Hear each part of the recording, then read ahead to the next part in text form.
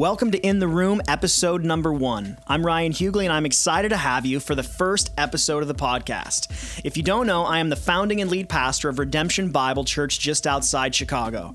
You can find me at ryanhughley.com and also on Twitter at @RyanHughley. That's Huguley. Now, the concept of the podcast is simple. I want to bring you into the room with pastors, authors, and artists for conversations about the craft of ministry. And on this first episode, I'm blessed to be talking with Pastor Matt Chandler. He's the lead pastor of the Village Church in Dallas, Texas, and he's also the president of the Acts 29 Network. Matt is one of the most downloaded preachers on iTunes and is one of those rare leaders who has an increasing influence across multiple tribes. Now, in our conversation, Matt discusses why he believes he's able to speak to audiences so directly and still remain so loved. We also talk about what aspect of his preaching young preachers should not replicate, as well as the difficulty of discussing sexuality as a Christian in our culture. So I want to invite you into the room for my conversation with Matt Chandler.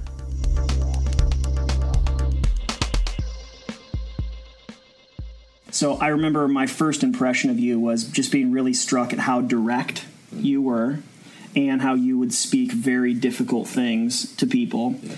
But as a listener, I still wanted more. Sure. And so I'm curious to know, you have to be aware of the fact that you have a unique ability to do that. James McDonald, there's other people that have that same ability. So I'm just curious to know how do you think that works? Because there's other guys who say very direct and difficult things, and I don't want more. Sure. I hope that, and again, I think some of this is in the land of mystery, but I feel in my heart a genuine love for the listener. Mm-hmm. I feel some angst in my heart for their soul, for their mind, for the gladness of God I have found in the things that I'm preaching about, and the satiety of soul that I've found in, like what I was talking about here, the intellect, clashing with the heart and creating a real robust relationship with the Lord. And so I feel that love while I'm teaching, and so my hope is that what's happening is that although I'm being firm and direct, that my genuine concern for you and my genuine hope for the fullest life possible for you is somehow the Holy Spirit's making that come across as I'm saying the difficult thing. And so that's what I think it is. Has that grown in you, do you think? I think it's present where I concentrate on praying myself hot. Okay. And that's a term I got from Alistair Begg, but trying to get my soul heated up in the Lord before I preach and teach and before I lean into people, particularly if I know there's an offense to it. That I might feel before I go out and say it, how it might hurt somebody to hear it, how it might attack the identity of someone, and so that'll help me soften the blow by saying, no, this isn't your identity, this is your identity, and to talk about theological things in light of I'm speaking to people made in the image of God, and I don't want to win an argument here, I want to win people. Sure. And I think that's coached some of it. And then I think I've just grown over the years and going, pushed a little too hard on that one and created offense that wasn't gospel offense. It was just me being harsher than I needed to be. And, again, whether it's church discipline or proclamation of the word, the goal is to win the brother. Right. And so to use that as my scorecard, not that I spoke the truth, but rather that the truth was received. Yeah. And so that creates a specific tone and tenor, even if you're saying something that's hard. Yeah. And so I've never really wanted accolades for, being just fearless or anything. I want to win the brother. I want to convince you that this is true, right, beautiful, and good for you, right, for everyone. So then is there particular things that you would encourage to help guys grow in that? Because I think especially within our tribe, within our network. Well, I think the thing to never forget is that people tend to not have issues with theology, but rather with issues of how that theology hits their lives. Yeah.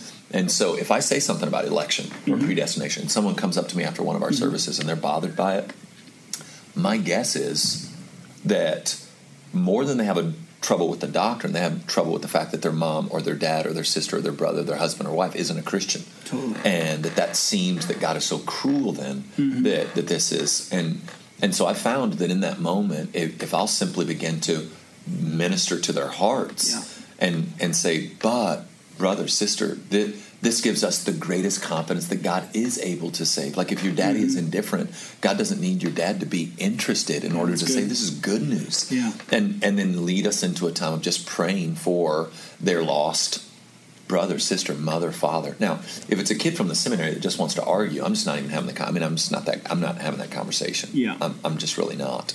I haven't invited him to the church to change or challenge our theology. He doesn't have to join. He doesn't have to come.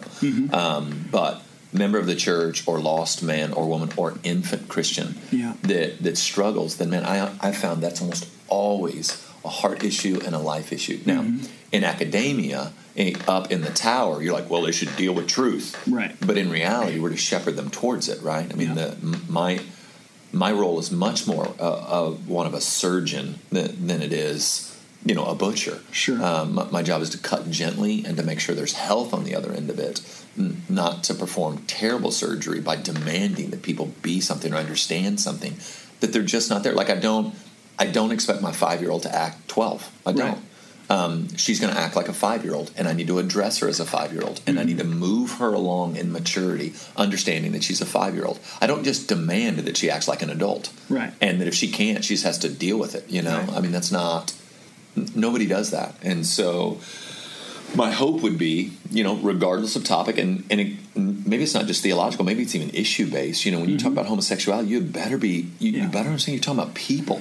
And people in this culture and society who have made their entire identity stand on I am this. Right. And man, you just carelessly address that, or you're some idiot who makes a gay joke or speaks with a lisp in your sermon. Right. I mean, you're attacking what someone understands to be their core identity. Yeah. It's just poor stewardship and foolish teaching and preaching. It's not thought through. You're not stewarding well what God's called you to. Yeah. Then again, we win the brother. That's the hope. And we know we're not going to win all of them. Yeah. So I know every weekend someone's going to be really frustrated at what I said. Somebody's never going to come back to the church. Somebody's never.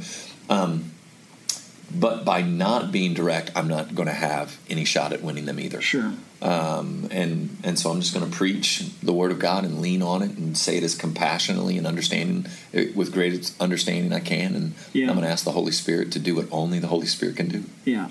So. Yesterday you talked about self-awareness, did such a great job unpacking that. And I think some of what you're talking about demands a level of self-awareness and growing in that. So without unpacking everything that you talked about yesterday, just why do you think self-awareness is such an important characteristic in pastors or leaders? Yeah, I mean, we could go back to even some of what we just talked about before this. I think the tendency now, because of the availability and access to listen to guys and to look at guys' ministries is to look at that and go, that's how you do it. So there's no, how am I wired? How has God gifted me? What am I naturally inclined to? What comes easy to me? But instead we go, I want to be what I'm not. Yeah. And then we begin to pursue. And when you do that, you make a mess of just about everything you touch. So, and we found this even in the network where you have guys that are really gifted organizational leaders, but they don't want to lead that way. They want to be the lead teacher or preacher, right? But they're not good teachers. They're not good preachers. Yeah. Or you've got guys that are good teachers and preachers that just demand to have their fingers in everything, including the organizational structure built out. and then you end up with skyscrapers with no toilets and no elevators, right? And so I think that's where self-awareness really, you need to be who God's designed you to be. And he has, this is Acts 17, this is Psalm 139. You've been woven, knit, uniquely designed, uniquely placed. And God hasn't made any mistakes with that. Sure. And the whole number one, number two, big L leader, small L leader, all of that I think is fun to talk about. But in reality, knowing who you are, embracing who the Lord's made, and then seeking to become the most sanctified version of you, the most gifted version of you can, while knowing there are areas that are always going to be harder for me, areas that I'm never going to be great at, And there's someone out there that if they are great at that, it brings them a great deal of joy. And I should celebrate, find that person, and show them honor and give them the freedom to run. Yeah. One of the things that is challenging about helping people grow in self-awareness is you have to possess a level of it to know that you need to grow in it. Yeah. I feel like if you think that you're self-aware and you're not, and blind to that, and lack the humility for anyone to be able to tell you, that's a deal breaker as far as you growing in self-awareness. There's no doubt. Really, self-awareness and digging into your soul, I mean, the very foundation of that is humility. Yeah. That it's an admission that what the Bible says about my heart, that it's deceitful above all things, is true, and therefore I shouldn't be too quick to trust what I think about myself. Yeah. And so I'll talk about this in our next session, but there's internal calling and there's external calling, and you might feel internally called, and externally no one affirms that call, and that's your first little hint that, hey, I'm not self-aware. And so the thing I'll say to young men who come up to me is, I feel called to preach the Word of God. I feel called to lead men. I mean, I almost immediately want to go, okay, where are you doing that now? And who is watching you do that and saying, man, you've got a gift. It's apparent that God's moving in your heart in this way. And man, I'm not even shocked anymore at how often they're not doing that anywhere. Right. No one's affirmed that. They're not even in a church. Yeah. Because their church was lame or their pastor wasn't, theological enough or there wasn't. And so, man, I'm just going to dismiss. I mean, if you're listening to this, I would just totally dismiss you if you came up and said that to me. Yeah. I mean, I got started teaching 4th grade boys Sunday school. Yeah, that's where I started. Yeah. 4th grade boys Sunday school class. Yeah. And along the way, people just affirmed it. Yeah. Hey, Chandler, you've got a gift at this. God's got his hand on you in this area of your life. You need to continue to grow. Yeah. And even some gentle rebuke. Hey, I wouldn't go that far. You need to study more. Right here, you don't quite know what you're talking about. In fact, I've used the J.R. Vassar story a bunch in Acts 29 circles where he said, hey, it's just so evident that you're comfortable and you're funny and you're engaging and people like to listen to you. Have you ever read Hebrews chapter 11? Because the way you just preached Hebrews chapter 12 leads me to believe you've never read chapter 11. Right. And so, but I mean, we can laugh at that, but that was a rebuke. Yeah. And it was a gentle rebuke. And it was one that I needed to hear. And I'm grateful to God that he gave it. And so the external call comes when people affirm. Yeah. And then even when people go, there's something there, but that's part of it too. And all of this kind of just continues to make you lie low and exalt Christ. Yeah. It's a good right thing. Totally. On that topic of preaching, you're one of the most downloaded, influential preachers of our generation, and for good reason. But you know that you have a whole new generation of young men listening to you, and in some ways, for right and wrong, modeling a preaching style after you. I'm interested to hear you talk about what are some of the things that are about your preaching style that you don't believe should be replicated. Yeah, probably where I've personally battled the most is around humor, and what I mean by that is not that I think we need to be who we are. I'm just witty by nature, and so like I don't ever go in the pulpit and go, I got a great joke here, or I've got a great. I mean, I literally you can read through all my notes and I would look far more serious than you would find me if we hung out. Okay, and not about the things of the Lord, but about just I like to have fun. I like to laugh.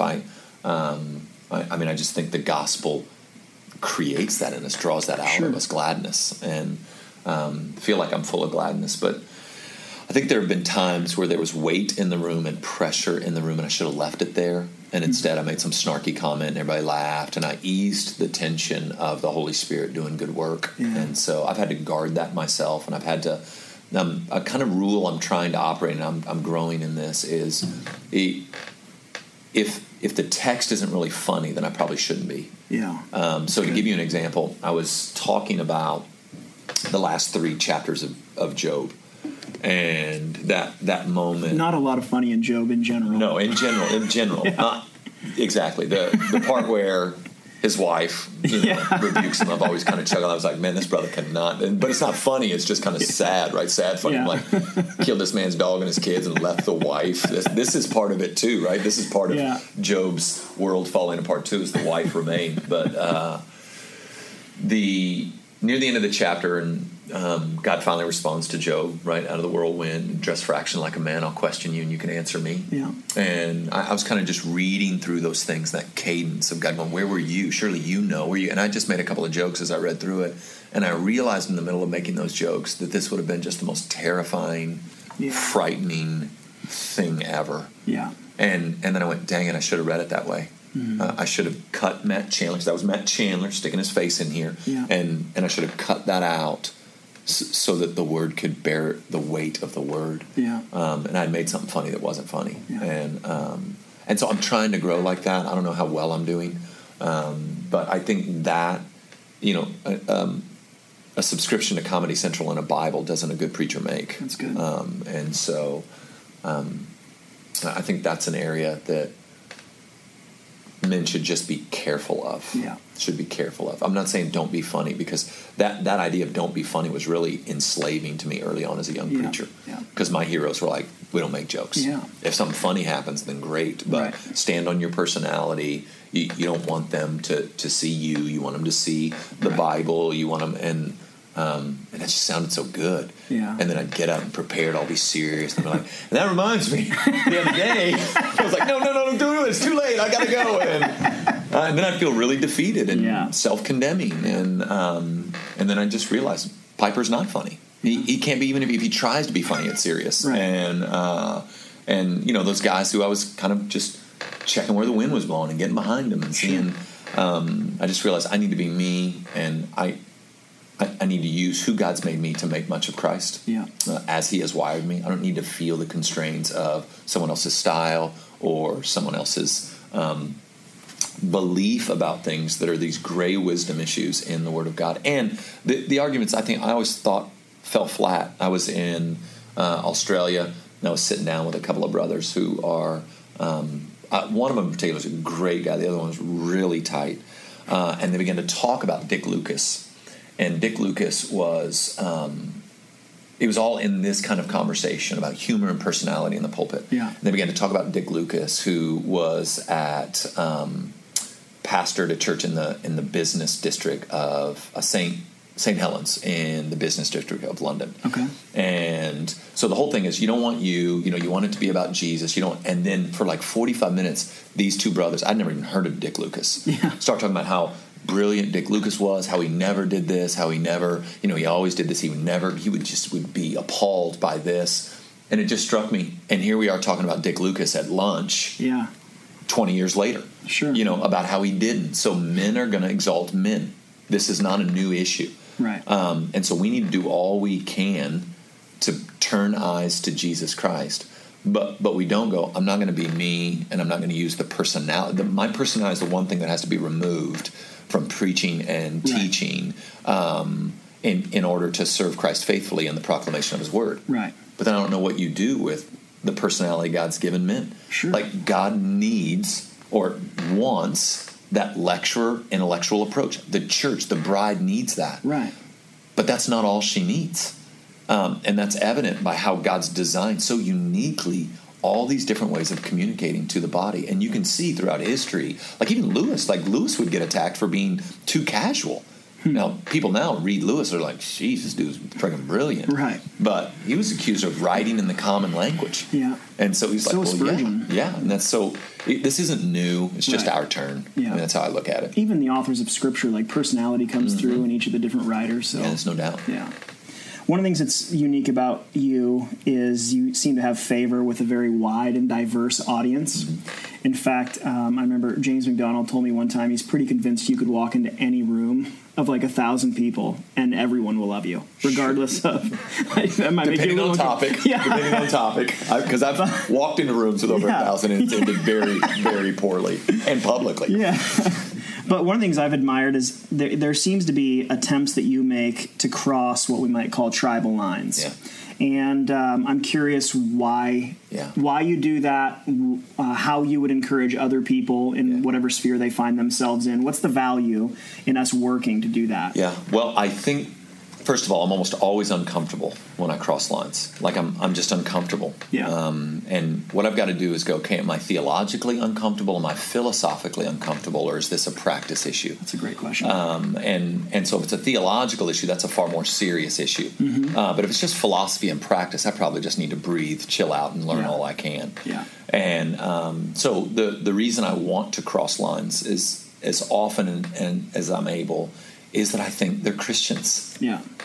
I think it's just that simple. I think they're Christians.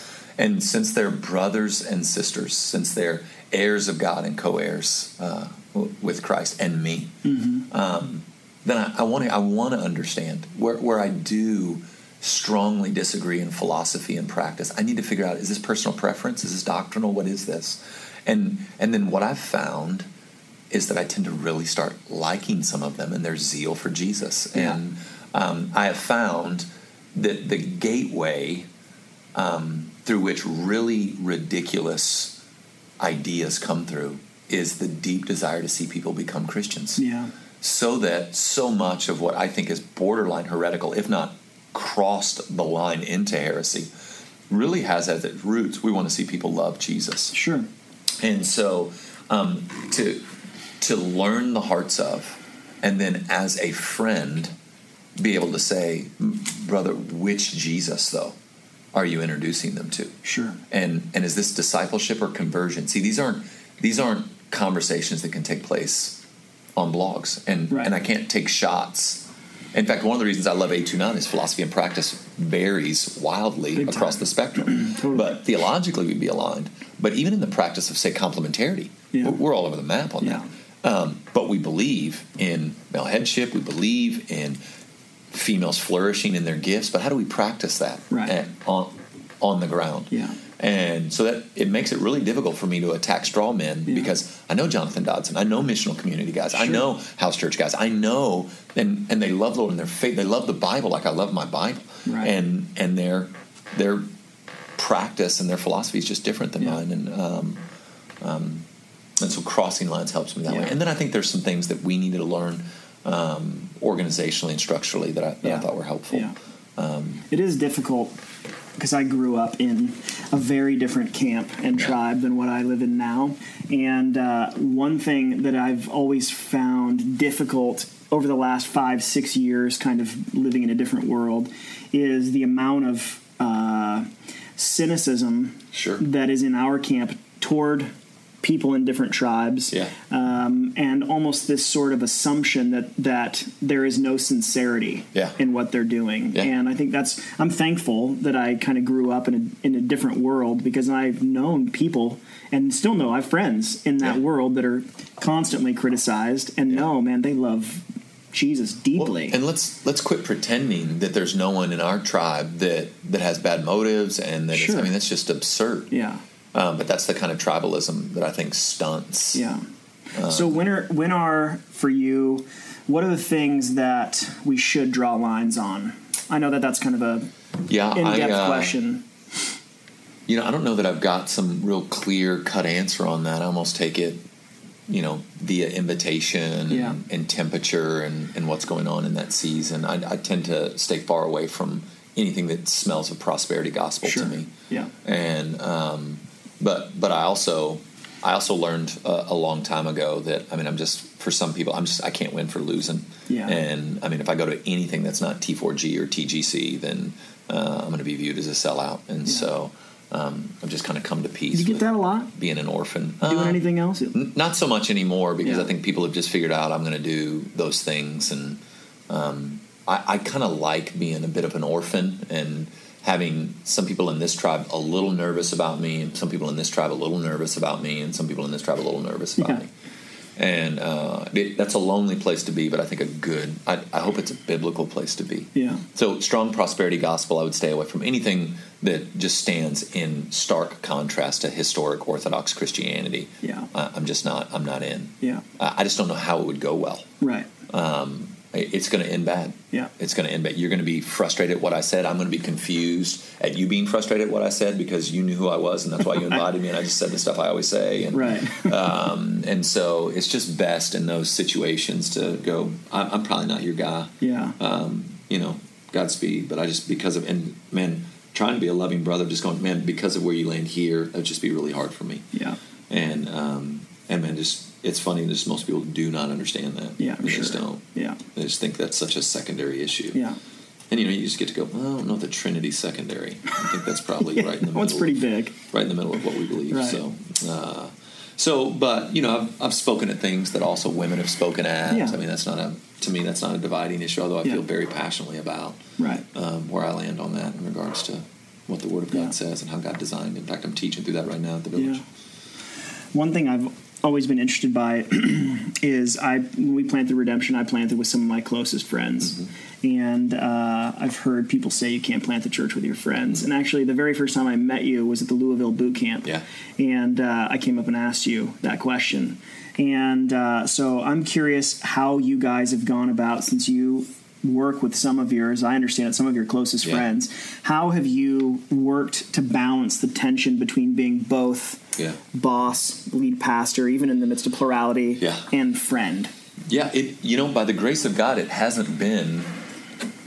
It's created a couple of conversations over the years that were interesting to navigate, and there have been a couple of times I've just had to clarify that I'm not asking. Yeah. I wasn't asking. I wasn't asking you to do that. I was telling you that needed to be done. Yeah. And there's one guy in particular I've had to say that to a couple of times. But he also is the guy that if I say things to him as a friend, he responds really well. Yeah. But the second I put my boss hat on, he kind of shrivels up a little bit. Mm-hmm. And the reason that is because he was one of the first guys there with me. Yeah. And so he was there when the formality was near non-existent. Sure. There were no policies and procedures like, hey, I'm going to take vacation. Mate, you do that, buddy. And there was just no, hey, haven't you already gone on vacation this year? Yeah, but it's only 3 days. Oh, okay, go ahead. Yeah. And there were no systems, no structures, no policies and procedures. And so as things grew formalized and there were now formal channels, and then, the originators, they want to continue to operate like they did. Right. But at 140 people on staff, you just can't do that. Sure. There's just no way if the originals started coming in, it's like, hey, I'm on vacation then, I'd be like, okay. Like, hey, we got Village 101 that week. Everyone's, all hands are on deck. Hey, never mind, So it's got to come up through right channels. And, and so I've just tried to be a good friend and at the same time clarify if it's not clear that I'm not asking you on this one. And again, we haven't had a lot of trouble. Yeah. So I think maybe that's just the grace of God on this. But you guys have been friends for a long time before, right? Yeah. Josh and I, Patterson and I, met in college. Okay. And then Bleecker and I had worked together for over a year before I came to the Village, and then hired him on about 3 months after that. Okay. That's great. And then they're still with you. Oh, yeah. Awesome. I think those two in particular will be with me to the end. Yeah. And then another guy named Brian Miller. Yeah. That's awesome. I think those guys will. And, man, we've vacationed together, and Patterson and I, we carpool the kids to school. So my wife takes the kids, and his wife picks them up and brings them home. That's awesome. You, the Village Acts 29, in many ways are definitely a leading factor in this new resurgence of Reformed theology.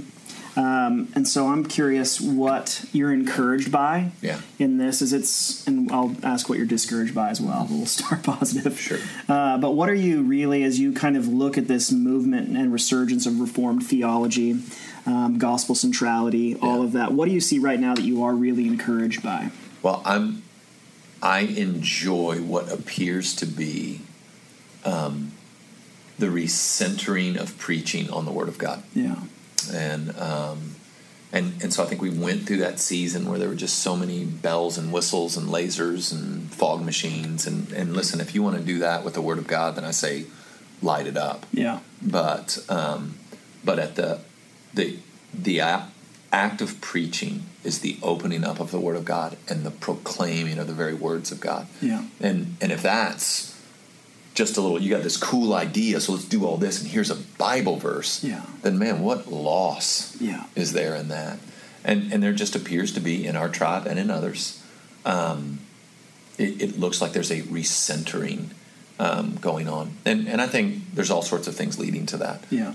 I think what you'll find as secularization, and especially this question of homosexuality and gay marriage kind of comes to the forefront, is that conservative word-driven churches are going to explode in size as Christians try to find a place where they can be well-fed. Yeah. And then my hope is that missional edge, that coming out of this, the session before last, that barbarian missional, we want to see people know Jesus Christ, comes with them as those churches swell and don't instead become insular, kind of protective high walls, let's protect the purity of the church type of nonsense. What are, then, on the other end of that, what are some things in the movement that you have some concern about? Well, I hope that we're outgrowing them. And I think if you study movements, you'll find everybody's got that, I think we've called it a puberty phase in years past. But I think we're growing out of some of it. But again, I think, like I said in my first talk, an intellectual understanding of the doctrines of grace without an experience of that grace always leads to a man I would never hire at the Village Church to do anything. Yeah. I mean, I wouldn't hire that dude to mop floors. Yeah. It's cold, it's calculated, it's doubting, it's skeptical, it's angry, it's and so I don't see as much of that right now as I did maybe 5 years ago. But that was my primary concern early on, is the disjoint between the heart and the head. Yeah. And I would never, like I said, I just passionately believe there's intellectually doctrine matters. Yeah. But you also have to understand it in your heart. Sure. And how you separate those two is, I know there are all sorts of ideas about the head and the heart, but meditating, thinking, praying, fighting for your guts to get what's in your mind, I think should be a constant fight of all men and women of God. There's been a couple times where you've hit on the topic of homosexuality and what a hot button issue that is, which it obviously is. And I'm curious, as we're having this conversation, there's all of this conversation around Hillsong and their kind of non-answer, and they've received a lot of criticism for that. And Brian Houston came back with clarification, and there's been more criticism on top of that. Yeah, exactly. So without necessarily asking you to speak to the particulars of that situation, is there something to being careful about how we answer questions about that in these condensed settings where you don't necessarily have the opportunity? Like you did a handful of seminars a few years back on homosexuality that were brilliant, but it was also like 3 or 4 hours long or something like that. So when we don't have that kind of time, is it necessarily dodging the bullet or to be careful?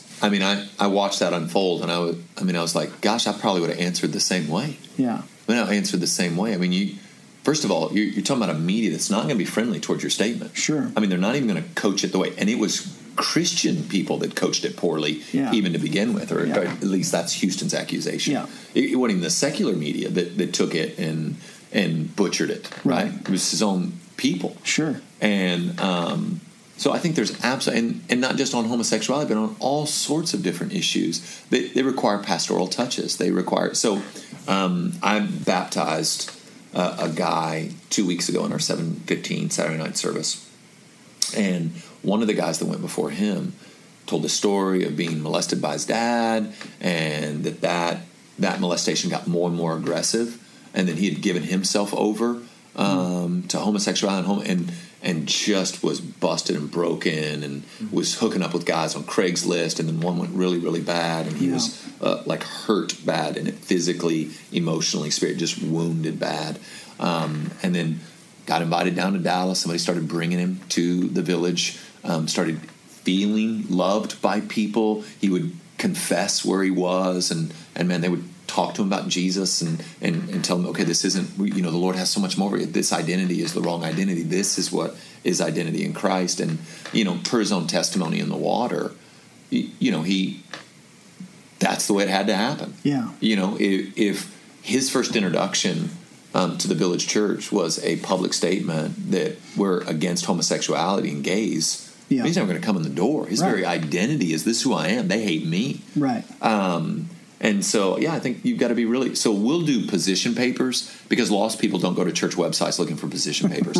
Christians do. Sure. And so we do position papers, so you can go read where we land on homosexuality, where we land on whatever. Yeah. But I don't know that I would answer a public statement like that. Yeah. I would be far more careful. Yeah. And then you just have to survive the wave of criticism. Yeah. But I wonder if those churches, sometimes I wonder, are you ever even around lost people anymore? Yeah, definitely. I mean, do you have anyone, do you have a friend or Right. A neighbor that you spend any time with who's blind, spiritually blind? Yeah.